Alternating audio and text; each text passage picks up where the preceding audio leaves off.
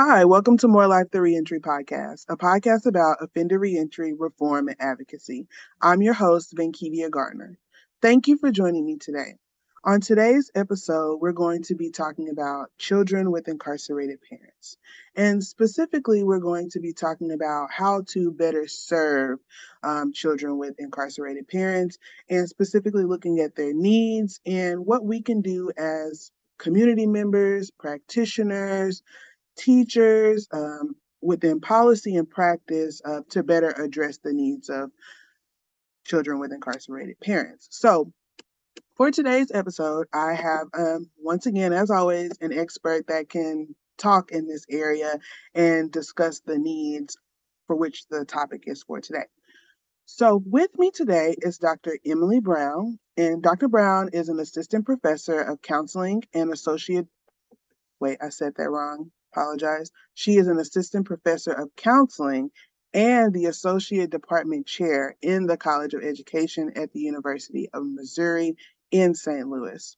She has a PhD in counselor education, which she received from the University of Tennessee in Knoxville, and she holds credentials as a licensed professional counselor, a registered play therapist supervisor, and a national certified counselor. Dr. Brown's background includes working with children and their families as an elementary school counselor and mental health counselor. Her research focuses on counseling children who have experienced loss, crisis, or trauma, with a particular focus on children of incarcerated parents. So I really think she will be able to explain to us these needs and give us a thorough description of how we can address these needs and really speak to the points of what we'll be talking about today. So I really do thank you, Dr. Brown, for being on our episode today. And yeah, I'll allow you to say anything that you want to say or add to the conversation. I think you captured it. So yeah, thanks so much for having me. Yes, ma'am. It's always a pleasure to have people on here to discuss these topics, as these are very important topics, especially when it comes to just reentry or just incarceration in general. And children specifically, I think, are a particular group when we're talking about people who are involved in the justice system that are kind of neglected in as far as of like topics related. Because children also face a host of challenges when they experience a parent that's incarcerated or going through the carceral system in some fashion. So I think one of the things to start the conversation off is to kind of talk about some of these trends that we see in incarceration when it comes to children with incarcerated parents. And I guess essentially what I'm asking here is how often are we seeing children having parents that are incarcerated or involved in the justice system? Yeah, so the research in this area is sometimes somewhat sparse. And I think that goes to what you were saying earlier about where we don't always talk about the kids. And so I'm going to give you some numbers and talk about this today. And I just want to acknowledge that we need to know more. There was some research done in 1985. And at that time, they said 1 in 125 children had a parent in prison. When we talk about mass incarceration, by 2010, it was 1 in 28 children. So that is a huge increase in the number of children with parents in prison, in the same way that we're looking at just this increase in the mass incarceration. And that 1 in 28, that's really looked at as the number of children with a parent in prison at the moment. But we know that the involvement in the criminal justice system is so much bigger. And so really, some of the numbers have been 1 in 14 children will live with an incarcerated parent by the time they're 18. So that's 6.9% of children. And really that's talked about as an underestimate, because there are a lot of kids that never actually live with it's a non-residential parent for them. And so, I've seen some estimates as high as 10 million children. But the number I usually go with is 5 million children, 1 in 14. And that's really based on a national sample from the National Survey of Children's Health. But that was also about 10 years ago. And I knew coming onto this podcast, I was looking for more recent numbers, and that's really about the last that I saw. And so that's the big picture. But then when you start to break it down, again, mirroring mass incarceration, we see the disparities in that. Because if it's 1 of 14 children living that will live with an incarcerated parent by the time they're 18, for just racially, there's such disparity. For white children, 6%. For Black children, it's 11.5%. For Hispanic or Latino children, is 6.4%. And then we see the intersection of poverty as well. The 12.5%, are the most low socioeconomic group. And then also by age, most of the time that when a child has an incarcerated parent, it happens before the child is 9 years old. So you really see these early developmental years when we're really seeing, often that first incarceration. And then we think about how that impacts. Also, children in rural areas are more likely to have incarcerated parents than children in metropolitan areas. And so I think that, right, like that may not be always how it's talked about or looked at, but that's the reality. And there often it's connected to the opioid crisis and drug offenses and things like that. So it's a big problem. If 1 in 14 children have an incarcerated parent, that, for many classrooms, that may be 2 kids in that class that are going to experience this. And that's nationally, we know that in a lot of areas, it's going to be so many more. And one of the things that I really like that you talked about at the very beginning is that distinction between actually having a parent that's currently incarcerated and having a parent that is just involved in the justice system in general. Because I think a lot of the times when we see these numbers, we don't consider the people that are just involved in the justice system on, whether it's just they've just been arrested. They may not actually be incarcerated in a prison, or they're just on probation or on parole or some sort. And we're not considering those individuals. So 1 in 14, like you said, that's 2. If you have a class of 28, that's 2 kids in the classroom. And not telling how many kids in the whole school that are experiencing this. So, and I really like that you talked about the different factors that can kind of contribute to making it, I guess, like more likely for them to experience parental incarceration. And you mentioned some things like race. You mentioned some things as related to like social class or even just environment of where someone lives at. And I really like that context that you're building on by talking about those different variables. And is there any other contextual things that we need to be considering when we're talking about trends as it relates to, children with incarcerated parents? Yeah, the other thing I want to mention is just, again, when we think about mass incarceration and we're looking at rates and trends, is how much more often now females are getting incarcerated. And there have been some studies in looking that like 80% of women entering jail have children. And so when we think about that, it is, again, another way that we think about the way this is going to impact families and kids that we'll talk more about today. But kids that have mothers in prison are also more likely to enter the foster care system. And so there have been some, statistics that looked at like 11% of kids entering or kids with mothers in prison are in foster care. About 13% of kids in foster care have a parent, or enter it because of incarcerated parents. And we know that again doesn't capture the ones that, have been with other caregivers before they enter the system or kind of the in and out. And so when we're thinking, again, if we're looking at like mental health and thinking about trauma and all the other things, having a parent in prison also connects you with other factors, like potentially entering into the child welfare system, which can be very traumatic as well, or having lived in a home where there has potentially been other exposure to domestic violence or to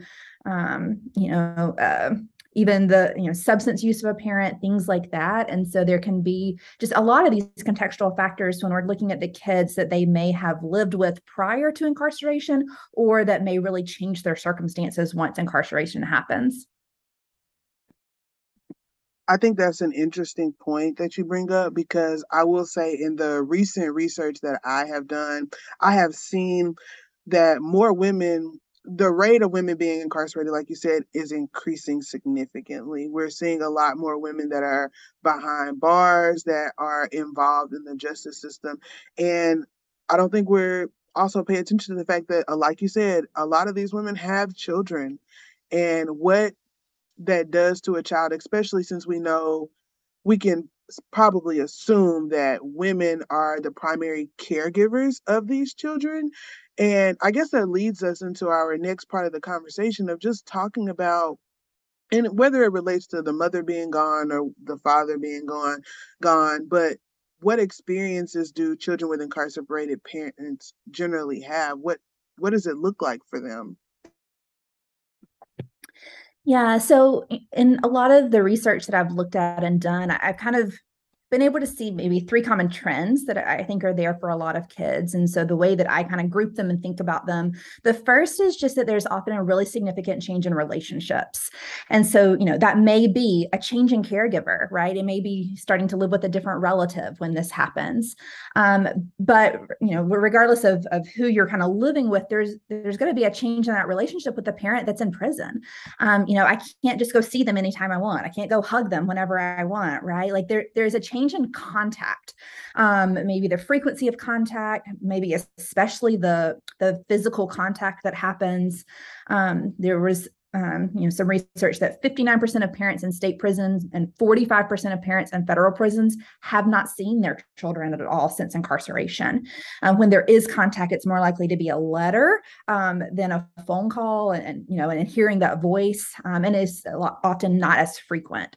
So just that change in contact is going to impact the relational dynamics in a family, but also just the children's development, and thinking about who's there for them, who's really, in my corner that I can trust. And with that change in like relationships and family connection, oftentimes the parent that they are living with, or the caregiver they are living with, has additional stress on them.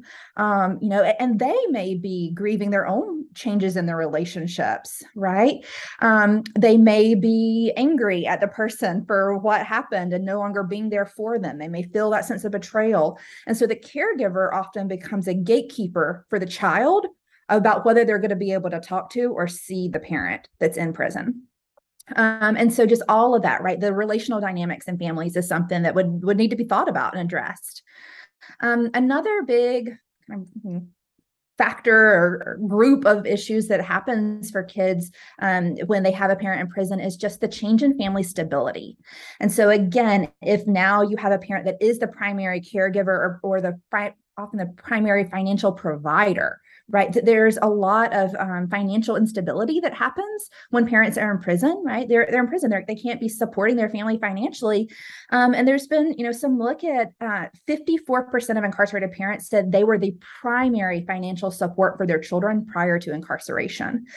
So, the ways that also adds to poverty and, potentially having to move to a different, cheaper rent, right? Like all those other factors that they come in. So with that instability, you've got the financial factors for kids and the financial factors that even return when the parent is out of prison. And I'm sure you've had other conversations around, right, the difficulty finding jobs or things like that, and how that continues to impact families. But there's also can be a lot of instability with recidivism. So if a parent is, in and out, the way that just kind of the uncertainty that brings, like, is my parent going to be here? Are they not going to be here? And another factor that really connects to, this lack of family stability is some of the secrecy around parental incarceration.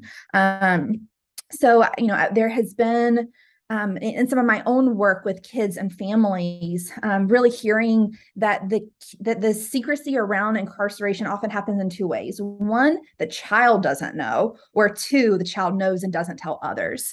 So when the child doesn't know, sometimes kids are told things like, oh, your dad's in the Army, or, oh, they're away at college, or, just they're away for work.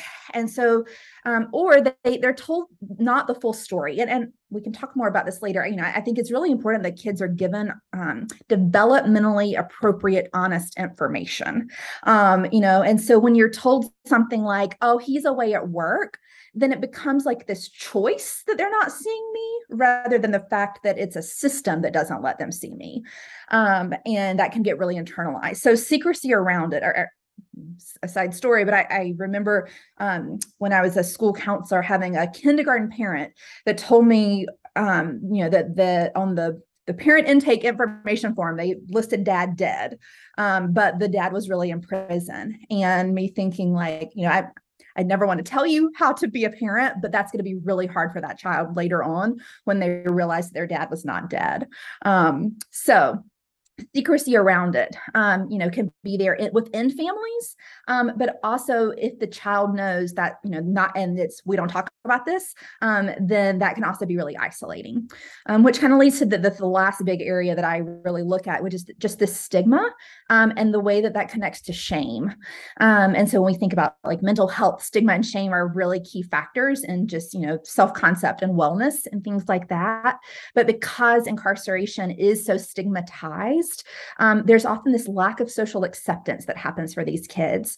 Some of the teachers or the educators of like, well, look at their family, right? Like just the judgments that are given to kids and to families when this happened, or, just kind of this mindset, well, it's that child's, mother's in prison, they're not far behind. Like that kind of dialogue, which is not true, but gets labels put on people, like that's really harmful. And so, we know that there is so much stigma around incarceration, and that's going to impact the kids and the families as a whole in the ways that they're, talking about it, accessing resources, accessing supports, things like that. I think all of those are interesting. And I'm glad you brought up the idea of like secrecy, because I don't know if it's ever like registered in my mind of like that's exactly what that was of and the impact that can have on a child, because I'm thinking just from experiences of people that I have known when I was younger who had parents that were incarcerated, they would say things like that, but in reality their parent was incarcerated. And just thinking about the impact that that has on a child and their mental health and their relationship and all those other different things there, like that's a lot for a child to take on at such a young age, or however old they are when they find out that their parent is actually incarcerated. And then you also have this element of stigma and shame that they have to deal with because of just being associated with someone that is incarcerated. And I don't know if there's more to this, but how are they supposed to navigate these experiences of not being socially accepted, of grief, of all these different things that come with having an incarcerated parent? How are they supposed to get through this? Yeah, that's a really big question. And it is going to be individual, right? Like everyone has different ways of coping and different things that are going to help them. I think one of the most important factors for kids and really anyone for health and wellness is positive social relationships and positive connections.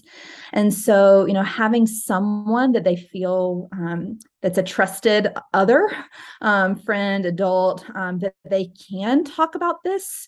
And so I really, when I think of the family work, I think it's creating an environment where we can talk about it and we can be sad together and we can miss them together and we can acknowledge that we miss them and that it's complicated, right? That we can acknowledge that both and, I'm sad and disappointed that this happened.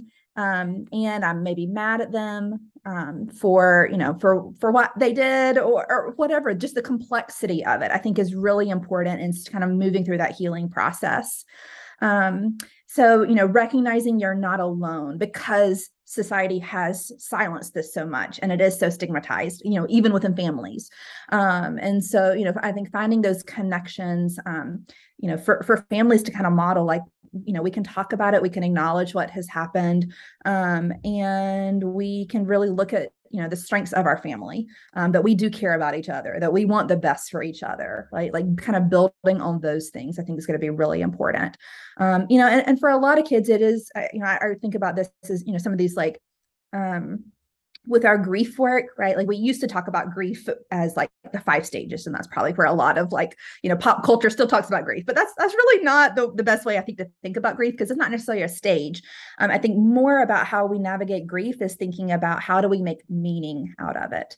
And so really looking at, sometimes, we again talk about like, I can be grieving and it's okay to like laugh, right? Like the kind of the complexity of feelings, but how do I make meaning of my experience? How am I going, to be able to reflect on this and look at how I've grown from this, or, have this time where I'm just really sad and trying to understand who I am as, a teenager with a mom or a dad that's not around and I'm not getting to see them. And so that meaning making, I do think, is also really important for some of the healing and the navigating. And that makes a lot of sense of because grief is hard, and I understand that. But I think when you change the perspective of it in a way like that, it can be so much more impactful and it can be so much more powerful, especially for a population like this and the circumstances of their lives. And um, I know, like, one of the things that I probably people are thinking, like, okay, yes, they have hard times, but like, why do we care about these particular kids or this particular issue? And I think one thing is that what we're seeing is parental incarceration has a direct impact on like well-being. And there are a lot of negative consequences of having a parent incarcerated. So I was wondering, could you just elaborate some on that? Like, what are some of these consequences and how is it impacting well-being? Yeah, I alluded to earlier is that children with a parent in prison are also more likely to have other adverse childhood experiences. They're more likely to have also lived in a home with things like domestic violence or parental substance use or parental mental illness or experienced parental death and things like that. And what we know is that when a lot of those multiple factors are there, there's more likely a chance for trauma, and trauma impacts brain development, all those health and wellness. So, specifically for children with incarcerated parents, we are concerned because of just the overlapping nature of a lot of these factors for them. And I want to be really clear that the research does not say that having a parent in prison causes these other factors, right? Like that it is way more complex. And there is no causation in the research, but we do see correlations, and we see things like kids who have a parent in prison are more likely than their peers to have things like problems at school, or lower school engagement. They are more likely to have been suspended or expelled from school. There have been even some studies that have hinted at like they're more likely to drop out of school or to not complete college. And so that has long lasting impacts on, attainment and things like that, economically, occupationally. They're also more likely to have risk factors around, again, mental health and wellness. So there's some research that talks about more likely to experience anxiety or depression. And so things like that say that, if this is a group of kids, and again, like 5 million of them, that are more likely to have these other factors, like we got to pay attention to that. I was not going to remember the sources I say this, but looking at like if we really talked about parental incarceration as a public health issue, this would be the #2 public health issue for kids behind asthma. And so really thinking of it in that way as parental incarceration is this big umbrella that has a lot of other problems and factors for the kids that have experienced this. And again, it's so silenced that we've got to talk about it and look at it more and say, yes, we need prison reform. And another reason why we need it is because it's impacting so many kids with long lasting impacts here. Great point.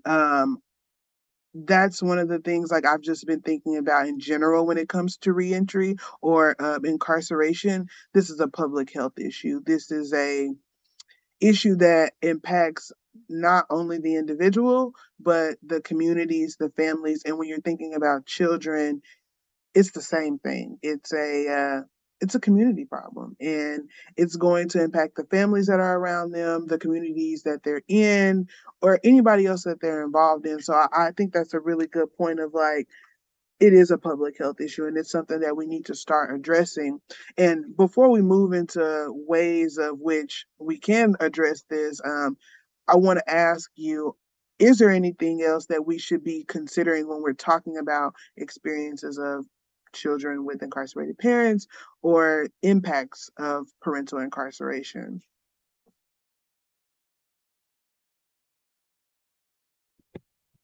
I mentioned earlier just the ways that it is often not talked about, and really thinking about the ways that, and I think you alluded to this earlier, but just really want to highlight it again, the ways that it can be kind of internalized of like, that's what's going on.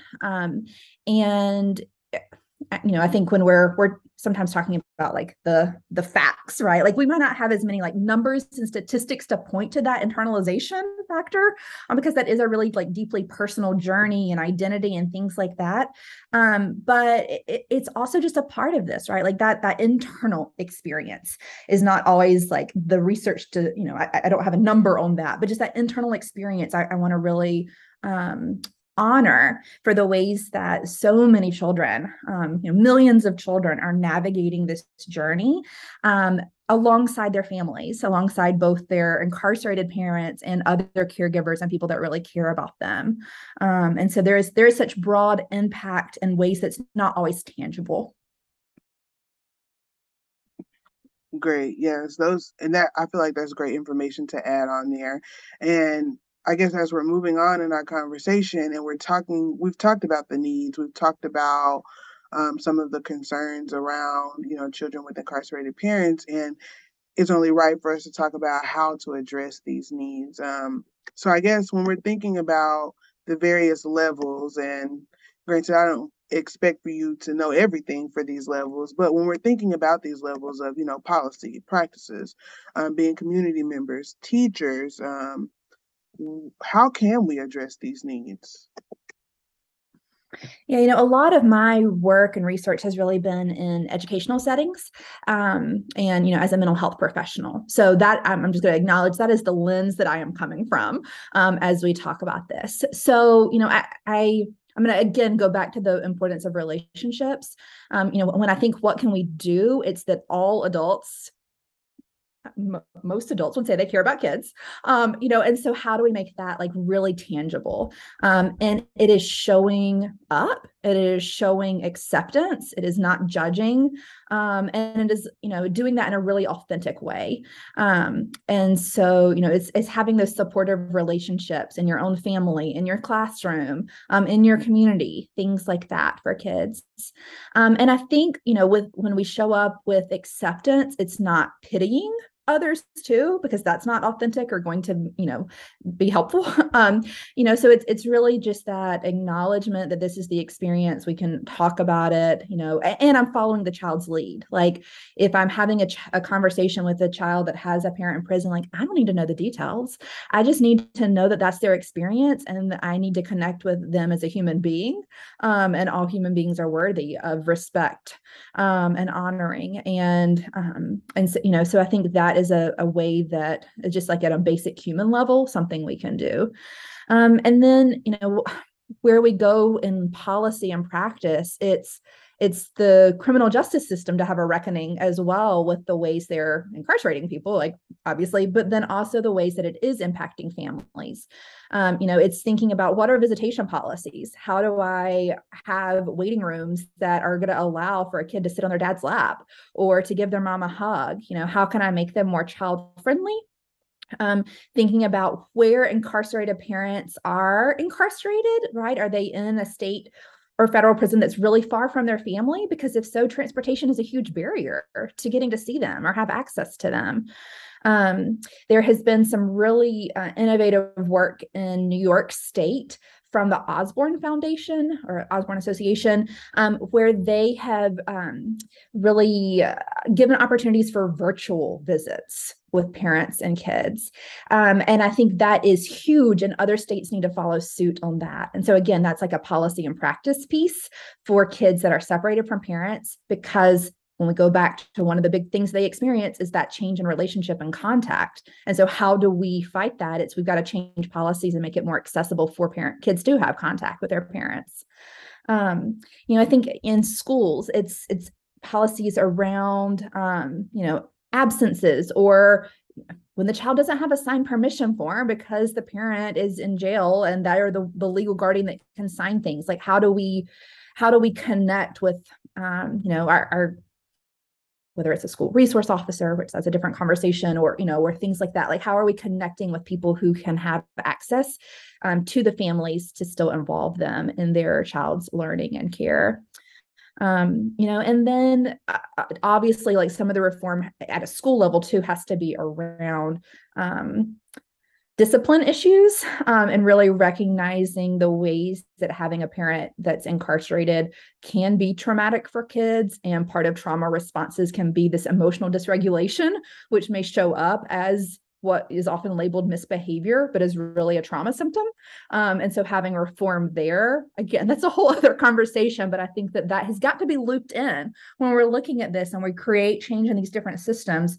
Is how we really understand these experiences and what do we do with it. And I think those can be some really tangible ways of having more trauma-informed schools that can be a part of this puzzle and looking together and bringing service providers together. And another thing I was wondering as you were talking and you were going through those, is when you're in the school settings, how to, and I don't know if you can answer this or not, but how to reduce that stigma that the children encounter, either whether it's from their peers or whether it's from their teachers. What do we do about that? Like, how is that addressed?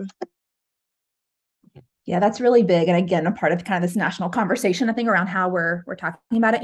A lot of my work has really been around educating educators, and so having conversations, it's drawing it to light, and it's reminding them things like, the be aware of your bias, right? Like we all have that bias. I think when we hear, that someone's in jail, like there's this unconscious or not kind of idea that kind of goes through our head about what that is and means. And so I think part of accepting others is like working to kind of fight against that bias and change that narrative. And so I think that's part of the work that all teachers really need to be doing, and educators, just anyone working with kids in this space. It's how do I do my own work around that, my own kind of stigma work. And then I think just, bringing awareness to them. I think with thinking about, when a child has a parent in prison, like that is definitely a family's like personal decision, whether they're going to disclose that to the school. And I think it's understandable when they don't, because of all these things we've talked about, because of the stigma that can be there. And yet I would also think that, part of kind of building empathy and awareness for kids is letting it not be such a huge secret. And so navigating that, I think, can be really tricky. And so, right, like we're going to disclose things to people when we feel safe. And so I think it's for the teachers and educators, it's how do I build safety and relationship and connection with all the kids' families, in order to be someone that can be trusted with that information, and honored and respected. And I think that is so noteworthy of, just education and awareness, because I feel like a lot of it, what it comes down to really examine those biases and to alter or change them, it comes down to what are your biases when you hear this word or when you hear incarceration or you're around these certain type of people. And I think, like you said, it's just we have to continue to bring awareness. We have to continue to educate people. And I know one of the things that I'm just really big on is like language and how we use that language. And I think the same thing applies here with children. It can be some of the language that we use can be kind of harsh and stigmatizing. And I think that's one way as a part of our training and stuff that will really help out and kind of mitigate some of the stigma that they encounter. And I guess one of the things I want to, I guess, go on to another thing, a part of suggestions and recommendations is just, are there any national resources that are available for families or community members or people who just want to learn more about children with incarcerated parents? Yeah, so a few of my favorite resources. One, Sesame Street has these amazing, amazing community toolkits.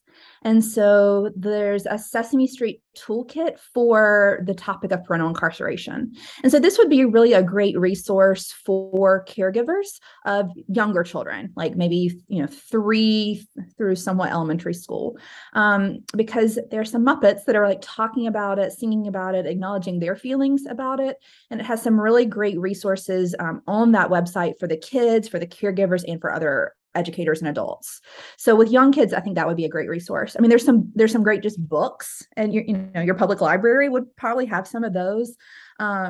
There's some about like visiting day, and so just kind of having conversations, right? Like, how do we talk about it with kids? I think sometimes using other books or other resources like that can be a really powerful way to open up that dialogue, and acknowledge that you're not alone. Another resource that I think is really amazing and doing great work is Project Avery, Avary. And Project Avery it started, in the Bay Area in California, but they now have a nationwide program for kids ages 8 to 18 where they can participate in like peer support groups with a kind of youth counselor, so another kind of kid that has gone through the program, and an adult. And any kid can sign up. And so that has really just opened up in the past couple of years. I don't know whether they were doing it pre-COVID, or maybe that was a thing of the pandemic and realizing how we can have this nationwide program. But that would be something that the child has to know that they have an incarcerated parent to participate. But that's a great support network, because again, it's so isolating, and so to say I'm not alone in this can be really powerful. And they definitely do some work around talking about kind of the grief that goes with it, the stigma that goes with it, and coping in those ways. I referenced earlier the Osborne Association, and they, again, a lot out of New York, but they have some really great resource guides for caregivers and for other educators, and for policymakers, so child welfare workers, things like that, like that are part of this conversation. So that's a resource that I definitely go to as well. A few years ago, there was an organization called the San Francisco Children of Incarcerated Parents Partnership, and they have, I think, since closed their doors. But one of the resources that they developed that I found is actually still listed on the Project Avery website was the Bill of Rights for Children of Incarcerated Parents.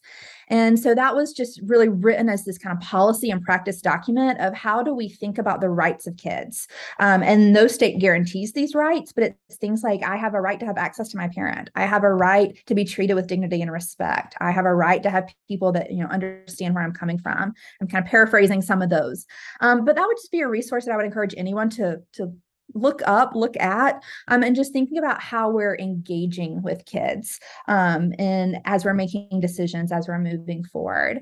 So those are some of, there's a lot more out there, but those are some of my favorites that I feel like I go back to, just again, some of those books, some of the resources that are out there. There are several other national organizations that are doing work in this space.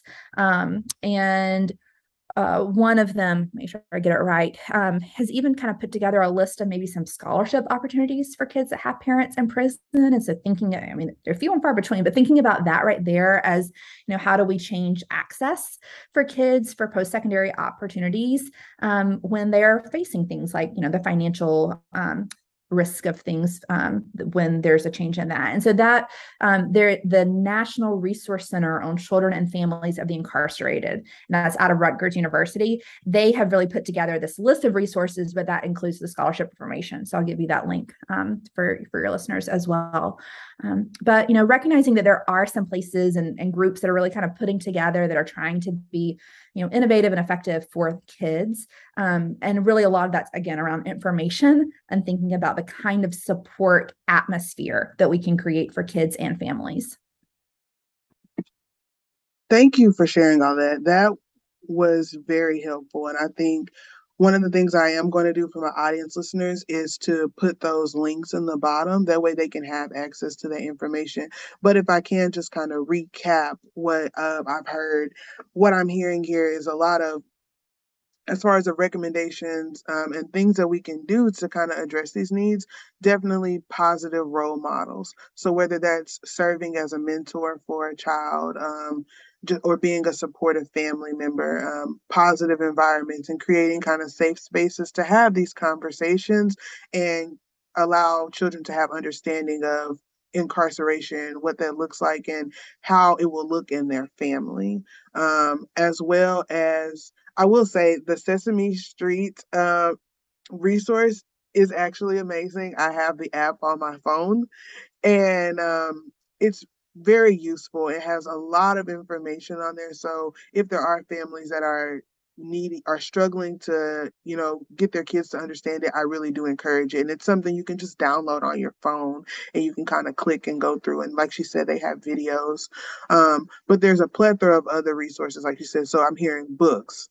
I also have a list of books that I have in just a drive of some that I have read. So I will make sure that I link those in the bottom, and some national organizations. And I will just put all that in the bottom of the description box as well. But what I have heard is definitely creating those spaces to have these conversations, positive role models, and then just empathy and awareness training and all these different things to kind of further address these needs. Is there anything else that we should be considering here when we're talking about or working with children with incarcerated parents?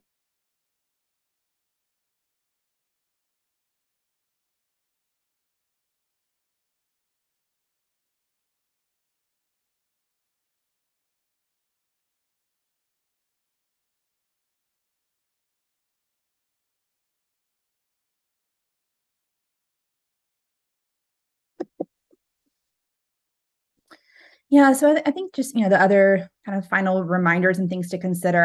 I said this earlier is just as we're supporting kids in these different ways, whether it's reading books or having just these things, it's again about having the conversations with kids.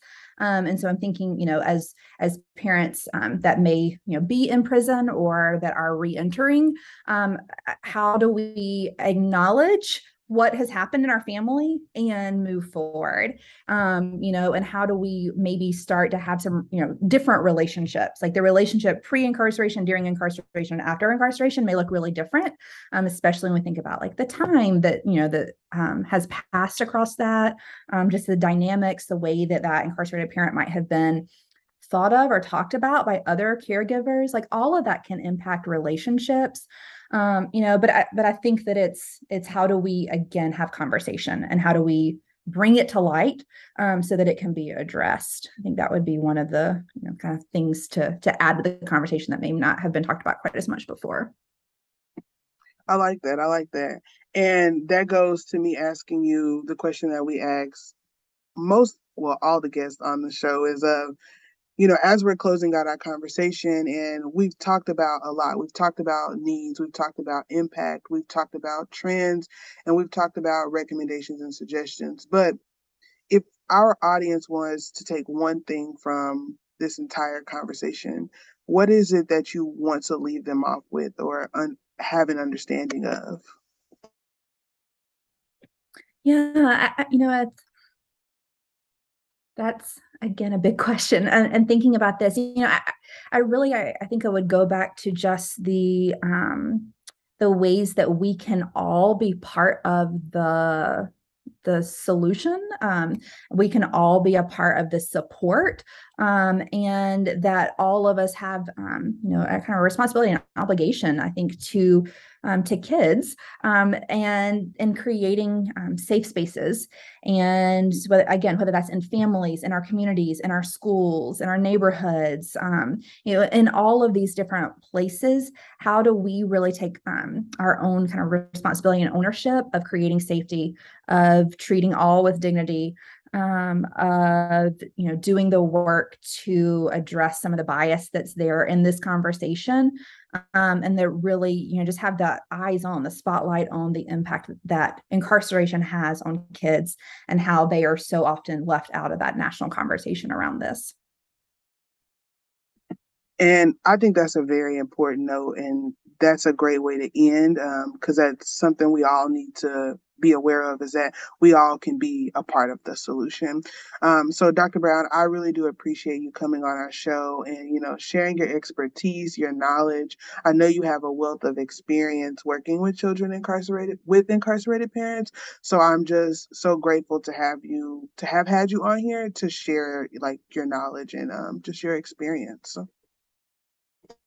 Thanks so much. I enjoyed our conversation as well.